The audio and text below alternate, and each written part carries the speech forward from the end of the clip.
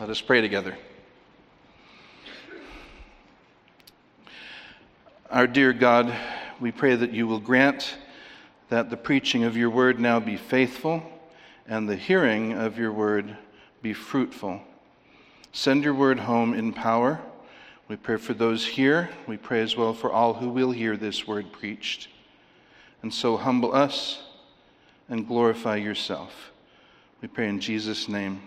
Amen. Well, if you've been here very long, you know I'm not a very occasional preacher. I don't preach Mother's Day sermons or Father's Day sermons or Arbor Day sermons or Groundhog Day sermons. I just preach on the occasion of the resurrection of Jesus, the incarnation of Jesus, New Year and Reformation Day, and that's usually just about it. Making an exception, though, as you see, the title of the sermon is Pride Month, ? Quote unquote. American culture has decided that June is Pride Month. It is uniquely American to take the name of one deadly sin and name an entire month after it to celebrate another deadly sin, or in this case, a cluster of deadly sins. This is sheer psyops. This is psychological operations. You know, the best defense is a good offense. So if there's something that in your heart you're actually ashamed of, that you know is shameful, well, then you insist you're proud about it. And you know that when the more a person says he's really proud of something, no, he's really proud, no, I swear, honestly, I'm very proud of this, the more he has to say that, the more you know that in his heart he knows it's not really something to be proud of, and he's putting on a strong front. Well, here we have an entire month devoted to celebrating this cluster of sins. And it celebrates an acronym that has grown each year.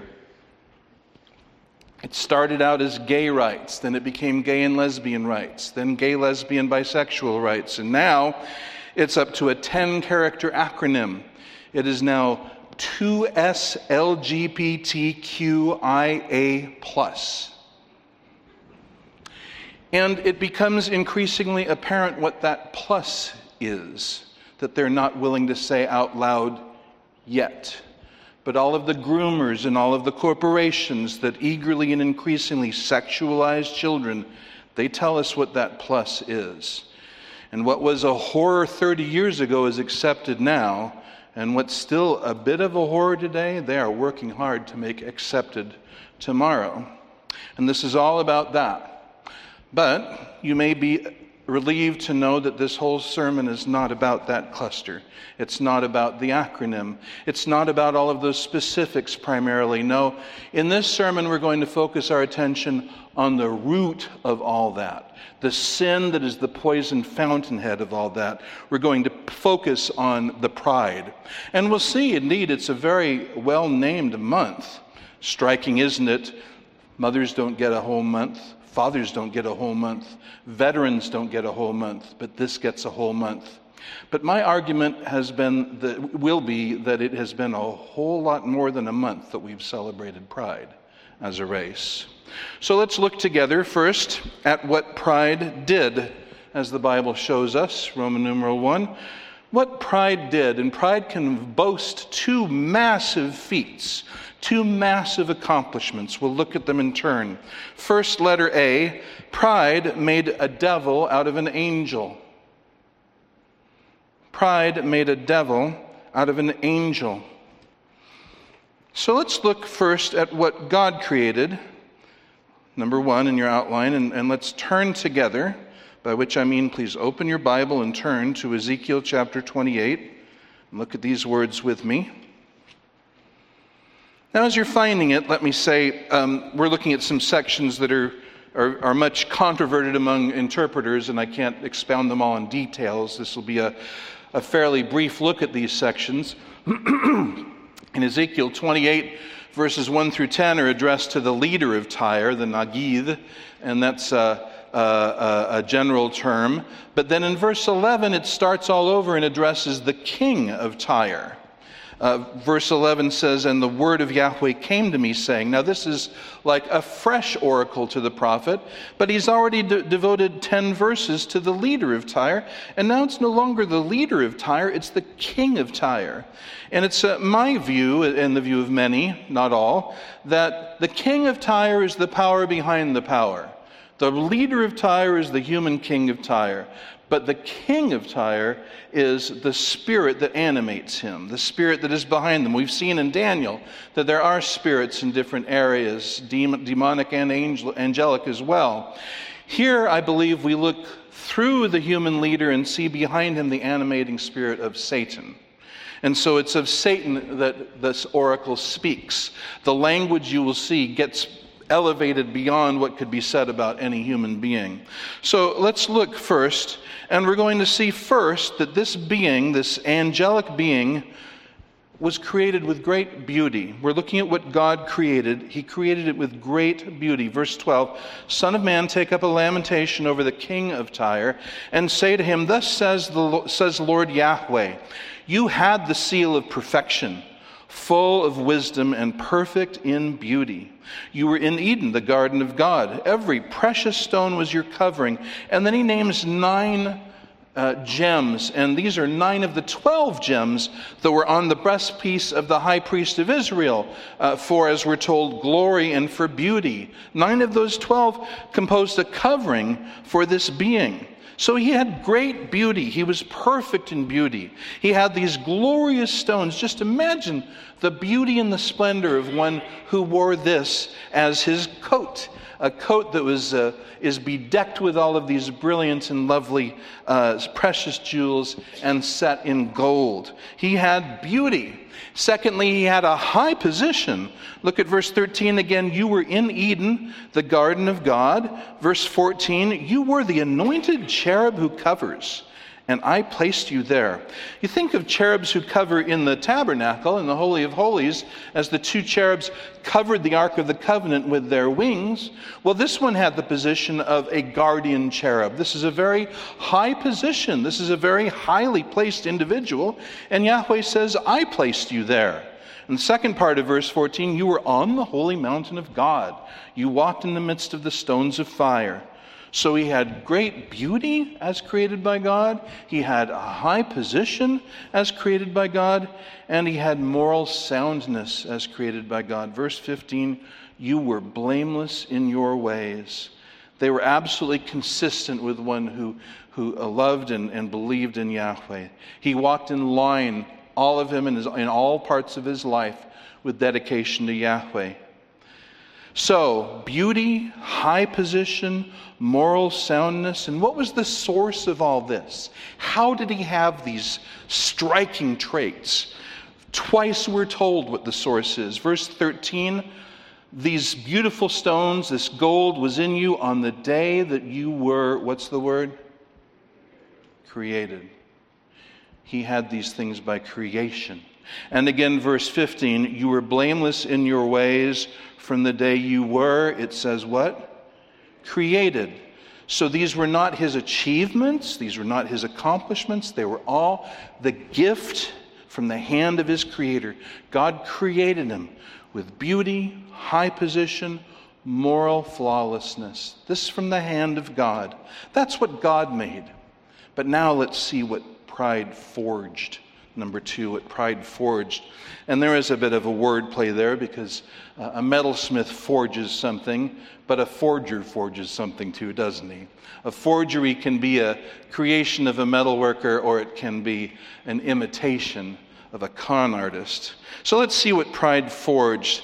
Reading about this same being, look at verse 15. "All this was true of him," verse 15, the latter part, "until unrighteousness was found in you." Perversion, twistedness, wrongness, unrighteousness. How did this happen? Verse 17, "Your heart was lofty because of your beauty."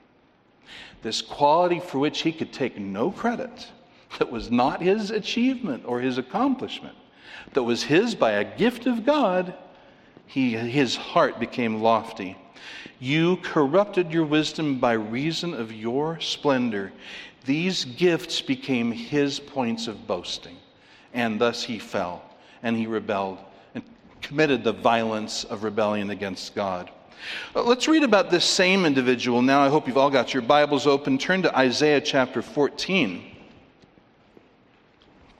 And more about what pride forged here. Isaiah 14 is a similar thing. Here it's the king of Babylon, the spirit animating that king. And again, controversy among interpreters, but I take this as being the wicked spirit that is behind the human ruler. He's speaking of Satan. So we start in verse 12. How you have fallen from heaven, O star of the morning, son of the dawn. You have been cut down to the earth, you who have weakened the nations. But you said in your heart, 5 intentions, 5 announcements. First, I will ascend to heaven. Second, I will raise my throne above the stars of God, all the other angels. Third, and I will sit in the mount of assembly in the recesses of the north. Fourth, I will ascend above the heights of the cloud. Fifth, I will make myself like the Most High. But God says, nevertheless, you will be brought down to Sheol, to the recesses of the pit. What a calamity. What a calamity. What a tragedy. This being created by God with such glory and beauty, as we would say, the glory and beauty goes to his head, and he looks at these traits as if they were not created traits, but innate traits. And he insists that it isn't good enough for him. What God made him, which we would all look on and see, that was a glorious thing God made him, but it wasn't enough for him. He must impose his will on his creator. He must create himself. He must decide who he is, redefine himself as his own recreator. He would insist, I am the master of my destiny. I am the captain of my soul. And so he's going to defy his creator in his own self-creation. And I just tell you, friends, that is the heart, the diseased black heart of pride. That's the essence of pride. What is the essence of pride? My will be done in heaven as on earth. That's the essence of pride. I will be as God. I will be my own God. I will be others' God. That's the essence of pride. Pride made an angel into a devil. Nah, but what of us? Number 2, letter B. Letter B, pride made a fugitive out of a son. Fugitive, F-U-G-I-T-I-V-E. And what is a fugitive? A guilty person on the run. Pride made a fugitive out of a son. Well, again, let's start the same place. What did God create? Number 1, what God created.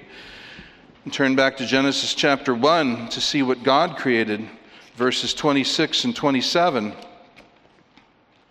Having created all the rest of creation, mineral and celestial and animal and angelic creation for that matter, then God said, verse 27, let us make man in our image, according to our likeness, so that they may have dominion over the fish of the sea. And he names all the categories of animals.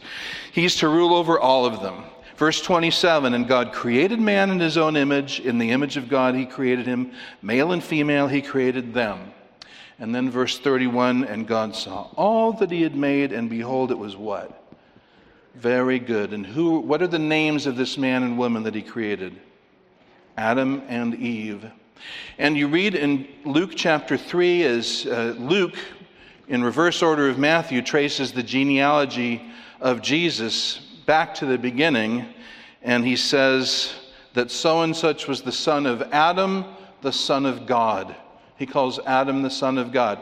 Oh, not the eternal divine son of God as Jesus Christ, but God created him as his father. God created Adam. So he's a son. What did God create? He created man in his image. Now, think about man as God created him. He too had beauty, glory, and a high position. Well, beauty, did he have beauty? In whose image was he created? The image of God. And tell me, All the beauty that you and I admire in creation and art and music, anywhere you see it, where does all that beauty come from? Who thought beauty up? God. And here's one created in the image of God. Was Adam beautiful? Adam was beautiful. Was Eve beautiful? Eve was beautiful. Why? They were created to be God's image in the world. They reflected the glory of God. Yes, they had beauty. Did they have a high position? Well, God put them over all creation and told them to rule it and to exercise dominion over it and to fill the earth. Create a staff all the offices. Take over control and rulership of the world under God. They stood in his position. And so beauty, honor, high position. How about moral flawlessness? Yes, Adam wasn't created with sin. Eve wasn't created with sin. Their righteousness had not been tested yet. It was going to be tested. But they had a natural, native righteousness to them by the creation of God, or they would not have been the image of God. They wouldn't have reflected God's image. And think of the glorious harmony in which they lived.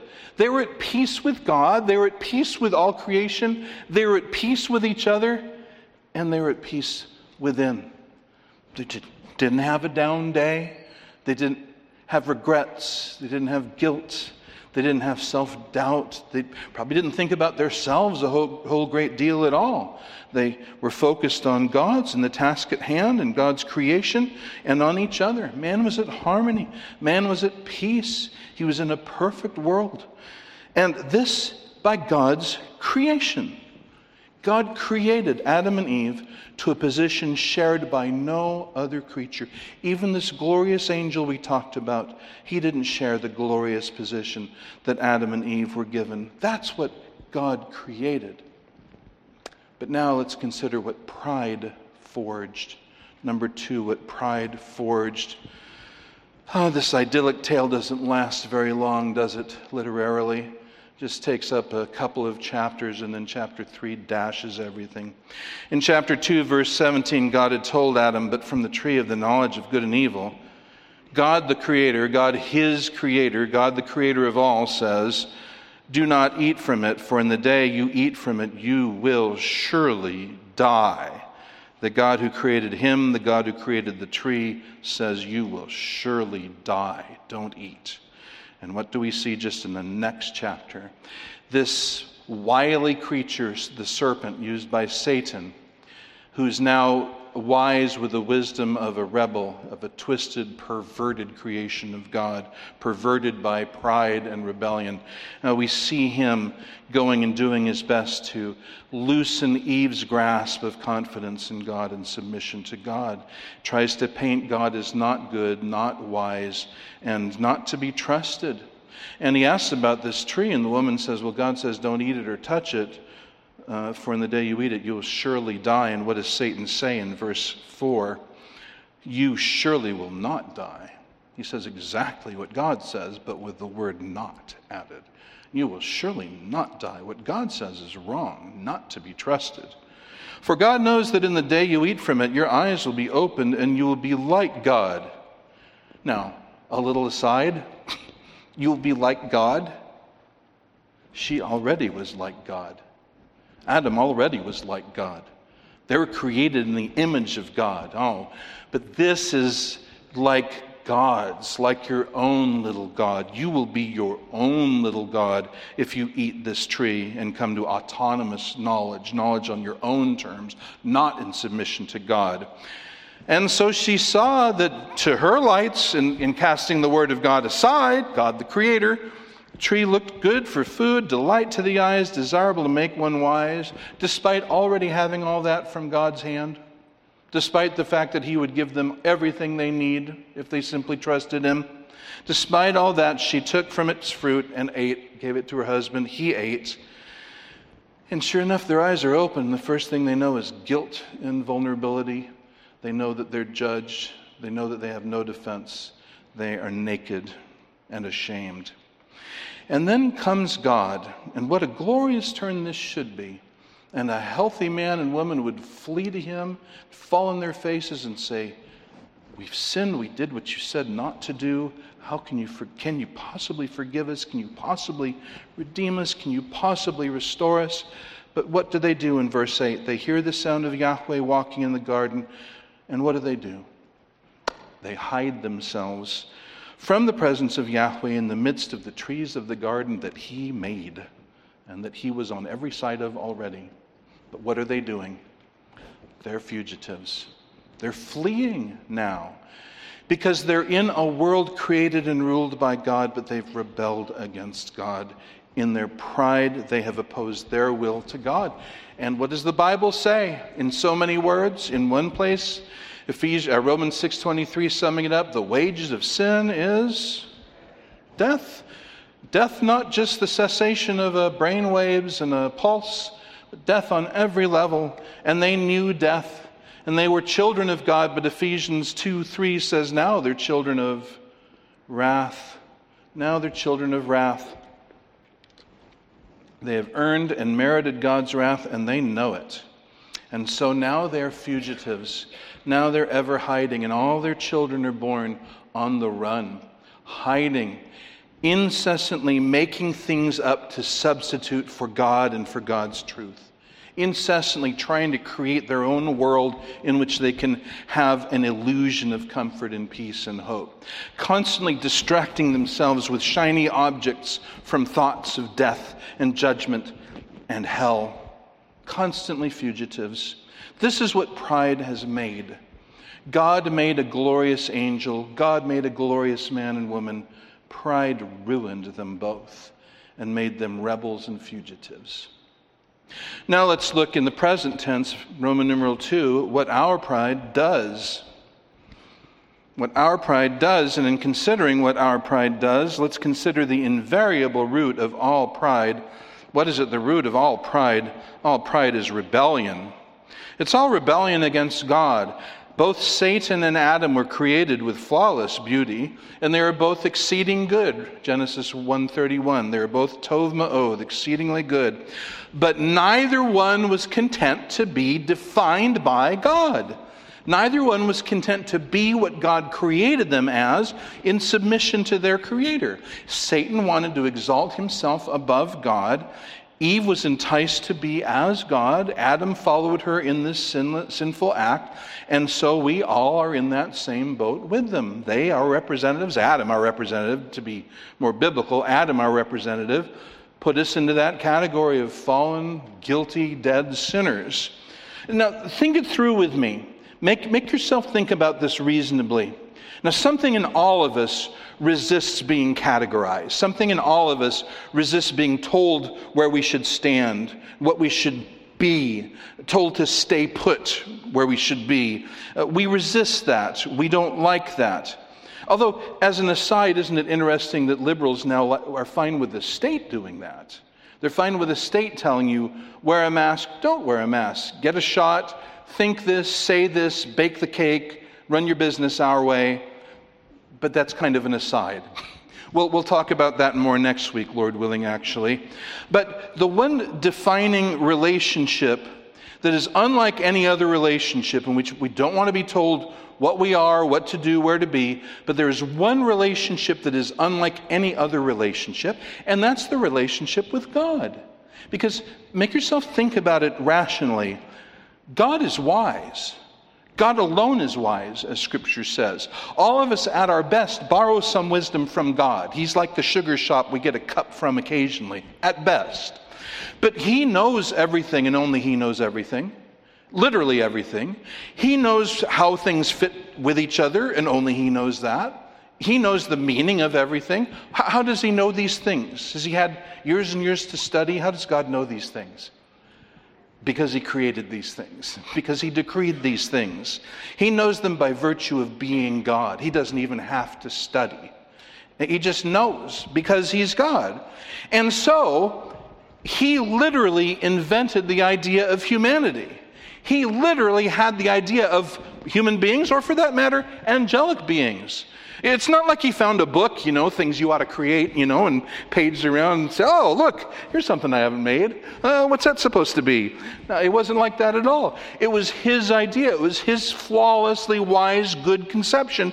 And so if A human being tells us everything we ought to be on his own authority. Well, he doesn't have that right. But if our Creator says that, then really, who else knows better, including ourselves? Who knows better than God who we should be, what we should mean? It is, and think about this again, and then we can relax a little bit. But make yourself think about this. Is it literally even possible that if we pitted all of our intelligence together, that we could come up with one idea better for our happiness than any idea God has? Is that possible? No, it's not even possible. And yet, Satan was not content. Adam was not content. We are not content. Because the root of pride is rebellion. My authority over his. My will be done. So that's the invariable root, rebellion. Now let's talk about the invariable root.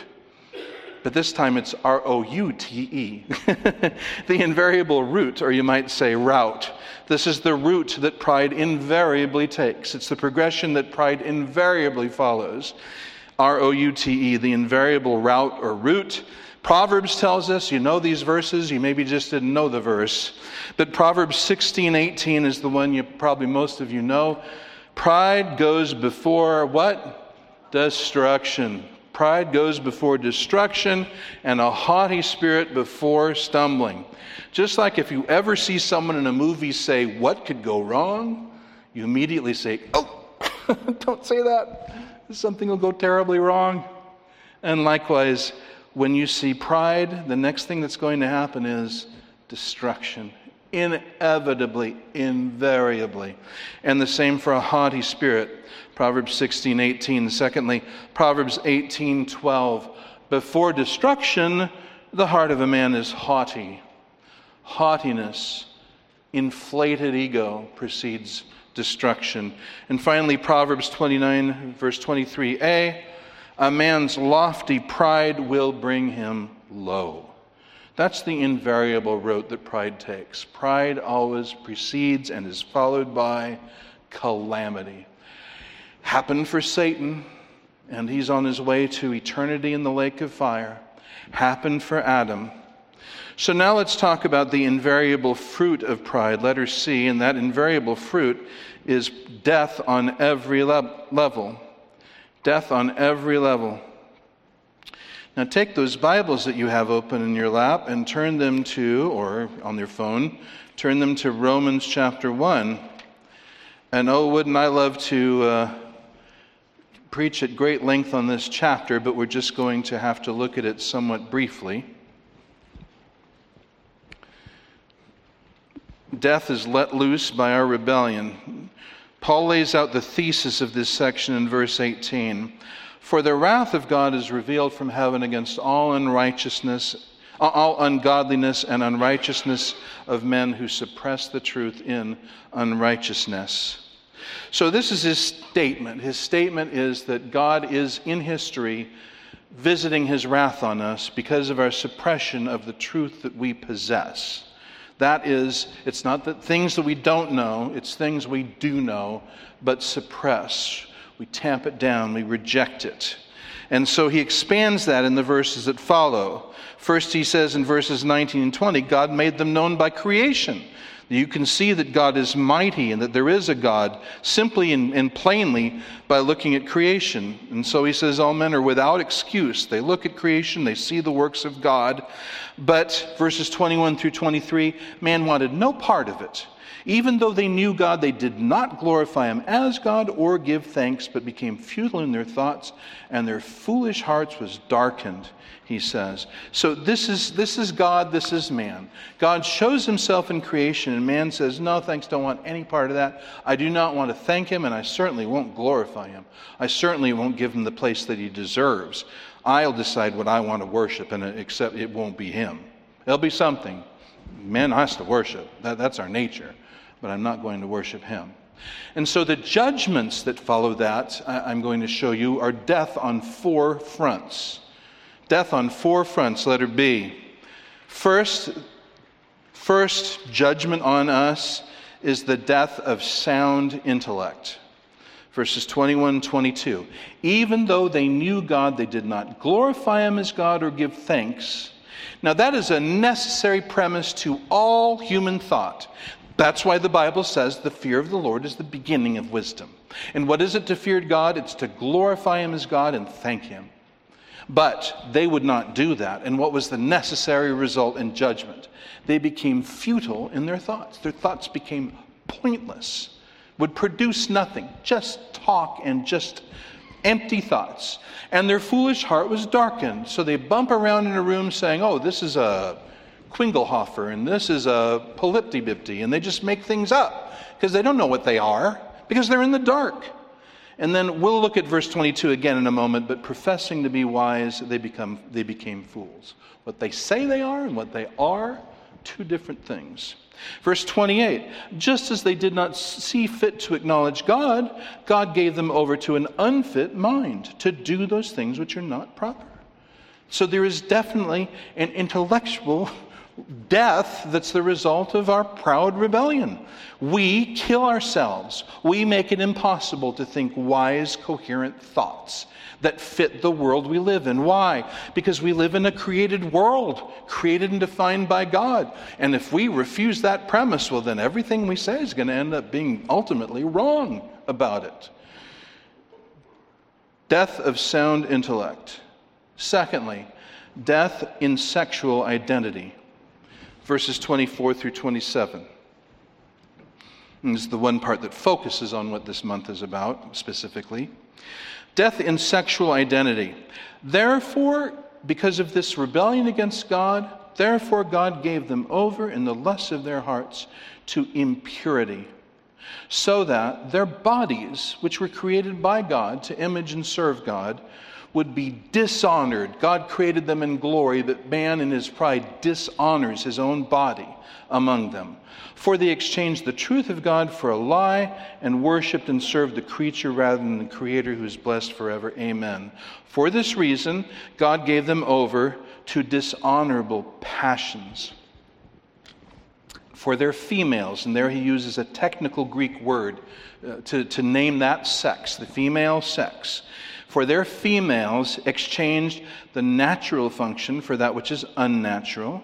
And in the same way, also the males abandoned the natural function of the females and burned in their desire, I might translate craving, toward one another, male with males committing indecent acts and receiving in their own persons the due penalty of their error. Now, I know what many homosexuals would say reading that, saying that the females exchange the natural function for what is unnatural, and the males likewise abandon the natural for what is unnatural, doing unnatural acts. And they'd say, but it is natural for me. They would say, this is the way I felt my entire life. It's perfect. It may not be natural for you, but I've never had the kind of desires you have in my entire life. I've had the kind of desires I have my whole life. It's the only desires I know. I can't imagine desiring in a different way. It's perfectly natural for me. But you see, that follows the whole point, the whole central essence of pride and rebellion, because what does that do? It defines what's natural by what? By what I feel, by what I want, by my subjective judgment, because after all, well, this is the part you don't say out loud, but I am kind of God, so I get to define what I want. But what does Paul mean when he says unnatural? He means you weren't created for that. He means the thing that we all can see, including all the Pride Month celebrators, and it's why they are infuriated when someone brings it up and need to change the subject. But we can all see, well, God made, in the human race, he made two sexes. He made males and he made female. And the created, designed function of each is very plain. And to perpetuate the race, there's just really one way it works. I mean, there's just only one way it works that perpetuates the race, because that's the way females were created and that's the way males were created. So when Paul says unnatural, what he means is divorced from created biology, as not other than defined by the way God created males and females, created men and women. And so you see, there's a natural progression here in homosexual type thinking, because homosexual thinking divorces desire from biology. Do you follow me? So yes, biologically you were created a male, and males are meant to marry females and produce children with their female wife. But you've decided that just because that's your biology, it doesn't define your desire. You don't have to desire a woman. Desire whatever you want. Desire another man. Desire one of each. 15 of each. Doesn't matter. And on, and I won't get grosser, but you know it does. But your biology it doesn't dictate your desire. Well, you see now, if you've granted that biology doesn't dictate desire, then how much of a step to say that biology doesn't dictate identity either? Just because I'm created a man doesn't mean I need to desire a woman.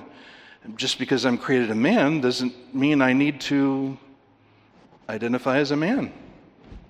It's a short step from desire to identity, and that's where they are. And what is the whole endeavor? What is this whole project? It's just that.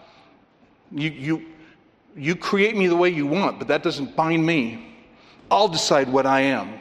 I'll decide what I want. I'll decide what my desires are. I'll decide who I am. I swear, if people could, they'd break the law of gravity. It's just, they can't. But you know, the truth here that we're seeing very sadly, they can't break this law either. And people who say they're becoming the other sex, no, they're not. But they are disfiguring themselves and harming themselves badly in a futile attempt to recreate themselves when they've already been created by a wise and good and loving God. Death in sexual identity.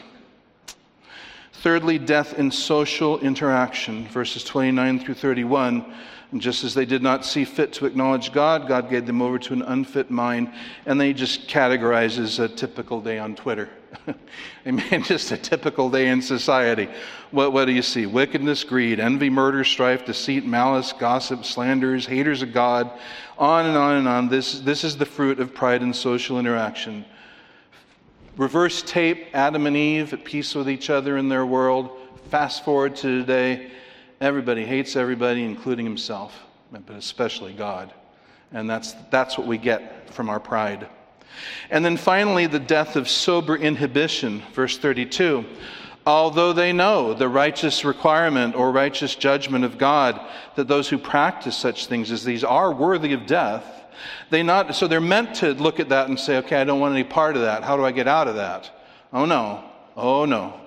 They not only do the same, but they name a whole month after the same. Okay, that's a paraphrase. But isn't that exactly an instance of exactly this? They give their hearty approval. There was a tweet from the National Weather Service. The National Weather Service. All about how wonderful it is to the Pride Month and how we affirm gays and homosexuals and how great it is, to accept all this and so forth. And I just tweeted, what does that have to do with forecasting the weather? And I said, it's not loving to tell someone that what destroys him he has no hope of deliverance from. Jesus still redeems sinners. Jesus still redeems every kind of sinner from any sin who simply repents and believes in him. And was I thanked for that insight? Hatred, death threats, slander. It was an amazing thing. Yeah, we not only do them, we give hearty approval to those who destroy themselves by them and bring God's judgment on themselves. And then a second thing I want to say about this is that all this is locked in by our pride. Death is let loose by our rebellion, and death is locked in by our pride. We're going to take one more look at Romans 1:22. I know because I asked you to. You've all got your Bibles there. Look at verse 22. Professing to be wise, they became fools. Now, there's a little illustration I think of, and I'm not going to remember the numbers, but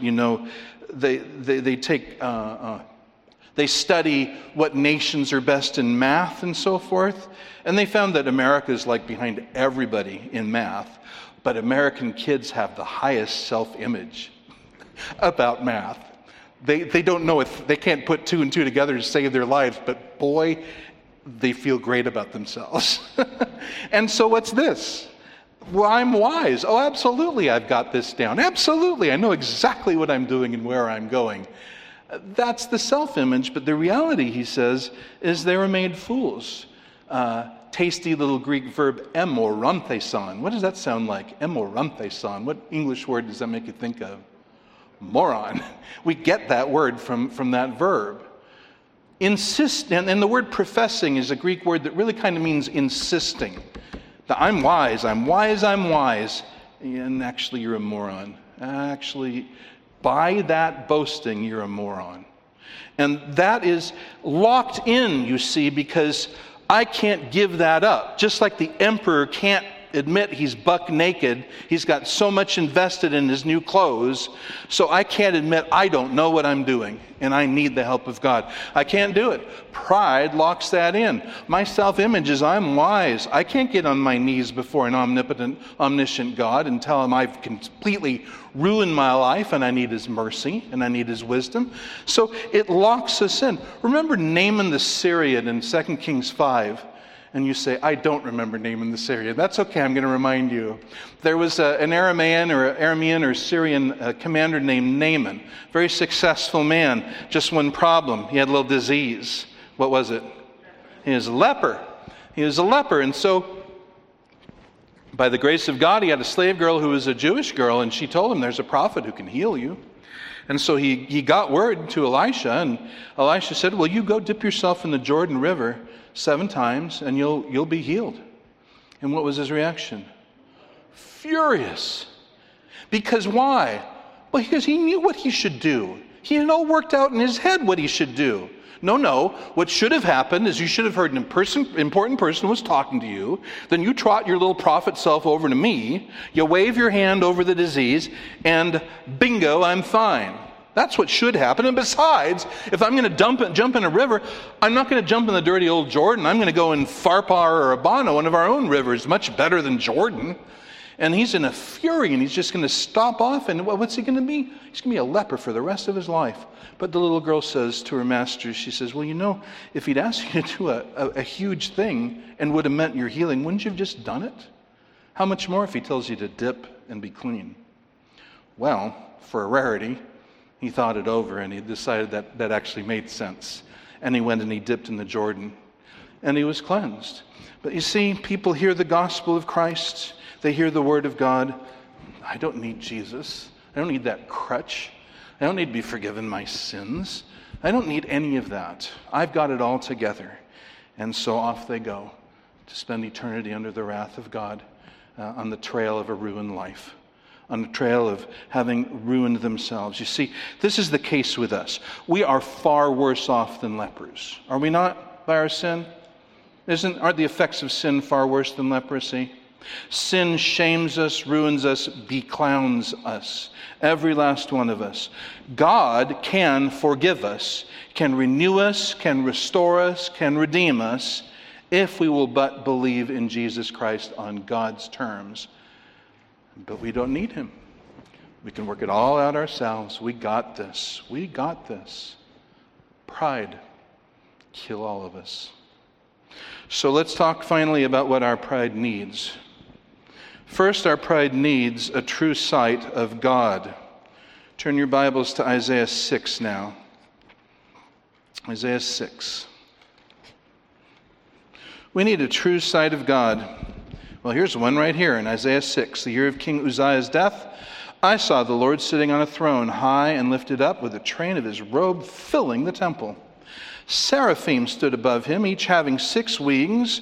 With 2 he covered his face, with 2 he covered his feet, with 2 he flew. Even these flawless, righteous seraphim were overwhelmed with the sight of God. You know, there's 2 ways to describe a person or a thing. You can describe it directly, or you can describe it in terms of the effect it has on people. And this is what Isaiah does here. The effect that the sight of God has on these flawless seraphim should tell us something. They cover their faces in God's presence. And one called out to another and said, Holy, holy, holy is Yahweh of hosts. The whole earth is full of his glory. Holy, that quality of God that means he is entirely one to himself. That he is what he is with absolute purity, absolute distinctness. God is who God is. And so The foundations of the threshold shook at the voice of him who called out. The whole house was filled with smoke. See, nothing will humble us like a true vision of God. I certainly remember when it happened to me as a young cultist at age 17. I started getting an inkling of who God was, that God wasn't what I imagined he was, that God was not my servant, he was not mine to define. He was who he was, and who he was, well, everything I wasn't. I was sinful and wicked. He was guilty and pure. I was stupid and lost. He was intelligent and wise. I was weak and powerless. He was mighty and all-powerful. And he was holy. And you have something that looks pretty white until you put it next to something that is pure white. And then you see it's actually pretty dingy. Well, in this case, it's not a matter of dinginess. But first you have to see. And this is why people, this is worth a series in itself, but this is why people feel okay about themselves. They weigh themselves by themselves or by other people and not by God.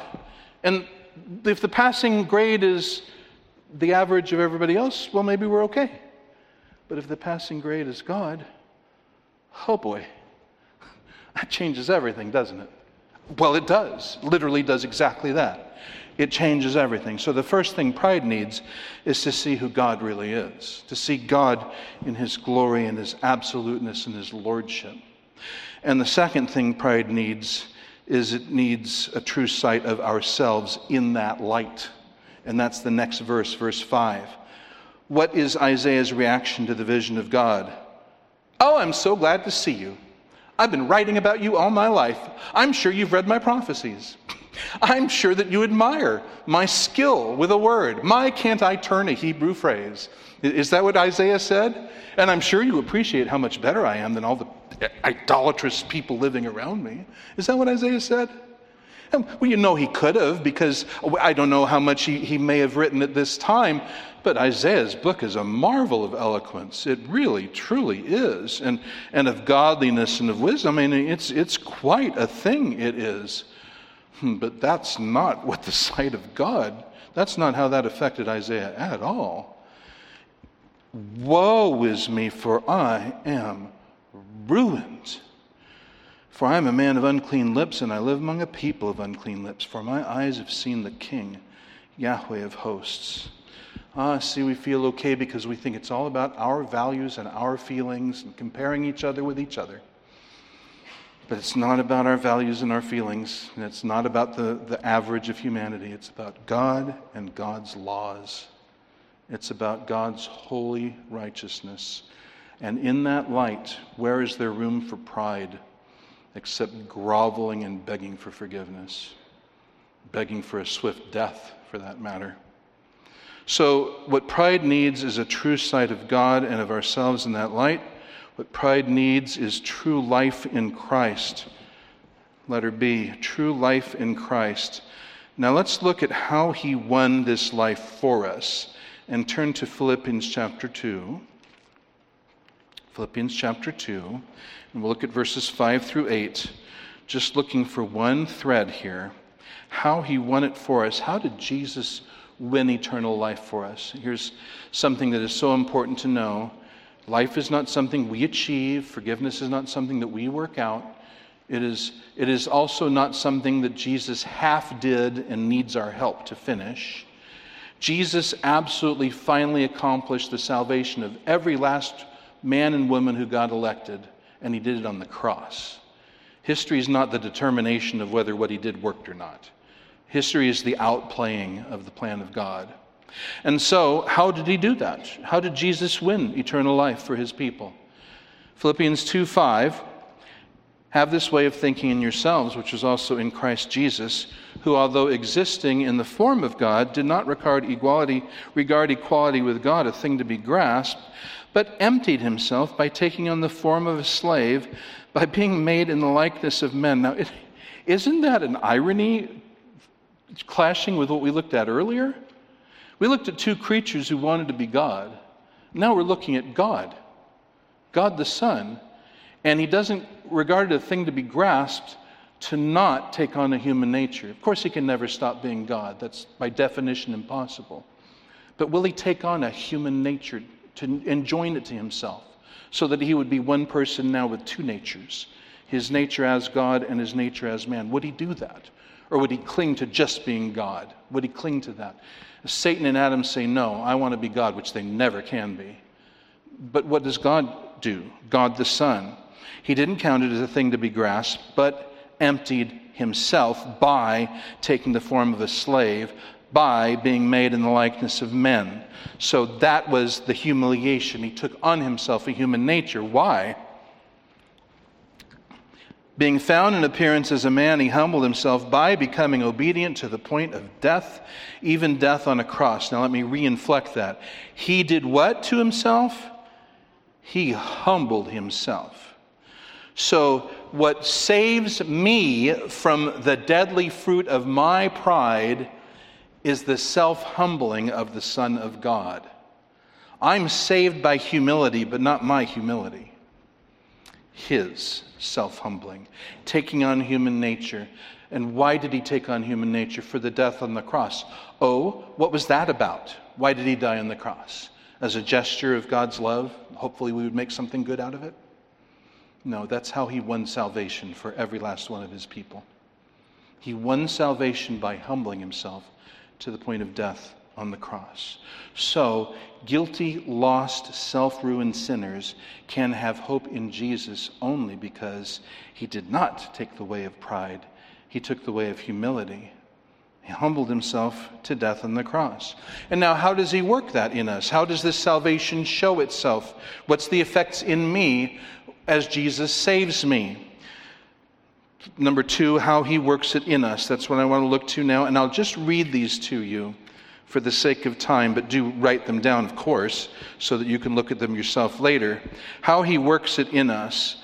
First, Matthew 16:24, Jesus says to his disciples, if anyone wishes to come after me, let him deny himself and take up his cross and follow me. Now, in light of everything we've just spent our time looking at, doesn't that make even more sense to you? Deny himself. Why? Because our natural self wants to deify ourselves, and always will if unchanged. That is the natural, now, default setting of mankind. Self-deification. So the first thing I got to do if I want a relationship with God is I need to deny myself, and it needs to be decisive. I need to take up my cross so that I can die, and then I walk after Jesus. And people try to walk after Jesus without denying themselves or taking up the cross, and it never ends well. It does end, though, just not well. Matthew 18, verses 2-4, he called a child to himself and set him before them and said, truly, I say to you, unless you are converted, turned around, and become like children, you will never enter the kingdom of heaven. Whoever therefore will humble himself as this child, he is the greatest in the kingdom of heaven. The way for a proud person to life is to deny himself, to take up his cross, to humble himself, being born again, as it is in the Gospel of John. And then Jesus paints a picture of this in Luke 18. In Luke 18, he talks about two people going down to the temple to pray. There's a tax collector and a Pharisee. And the Pharisee, he says very strikingly, prayed this way to himself. It's a nice little turn of phrase. He prays this way to himself. God, I thank you that I do all these great things and I'm not like these other people, and especially that guy over there. And then Jesus talks about that guy over there. Verse 13, but the tax collector, standing some distance away, was even unwilling to lift up his eyes to heaven. Satan wanted to be exalted above the heaven. He wanted to be exalted above the heavens. He wouldn't even lift up his eyes to heaven. But he was beating on his chest, saying, God, be merciful to me, the sinner. God, be merciful to me, the sinner. And Jesus says, I tell you, this man went down to his house declared righteous, rather than the other. Why? For everyone who exalts himself will be humbled, but he who humbles himself will be exalted. That's the way to life. And so, as Paul says finally in Romans 4:5, but to the one who does not work but believes upon him who justifies the ungodly, His faith is counted as righteousness. So salvation is not another program of self-improvement which would feed my pride. And every false cult and sect has a works program, just feeds our pride and saves nobody. But the gospel says there is nothing you can do to save yourself. What you do is you just drop your arms, throw up your hands, come out.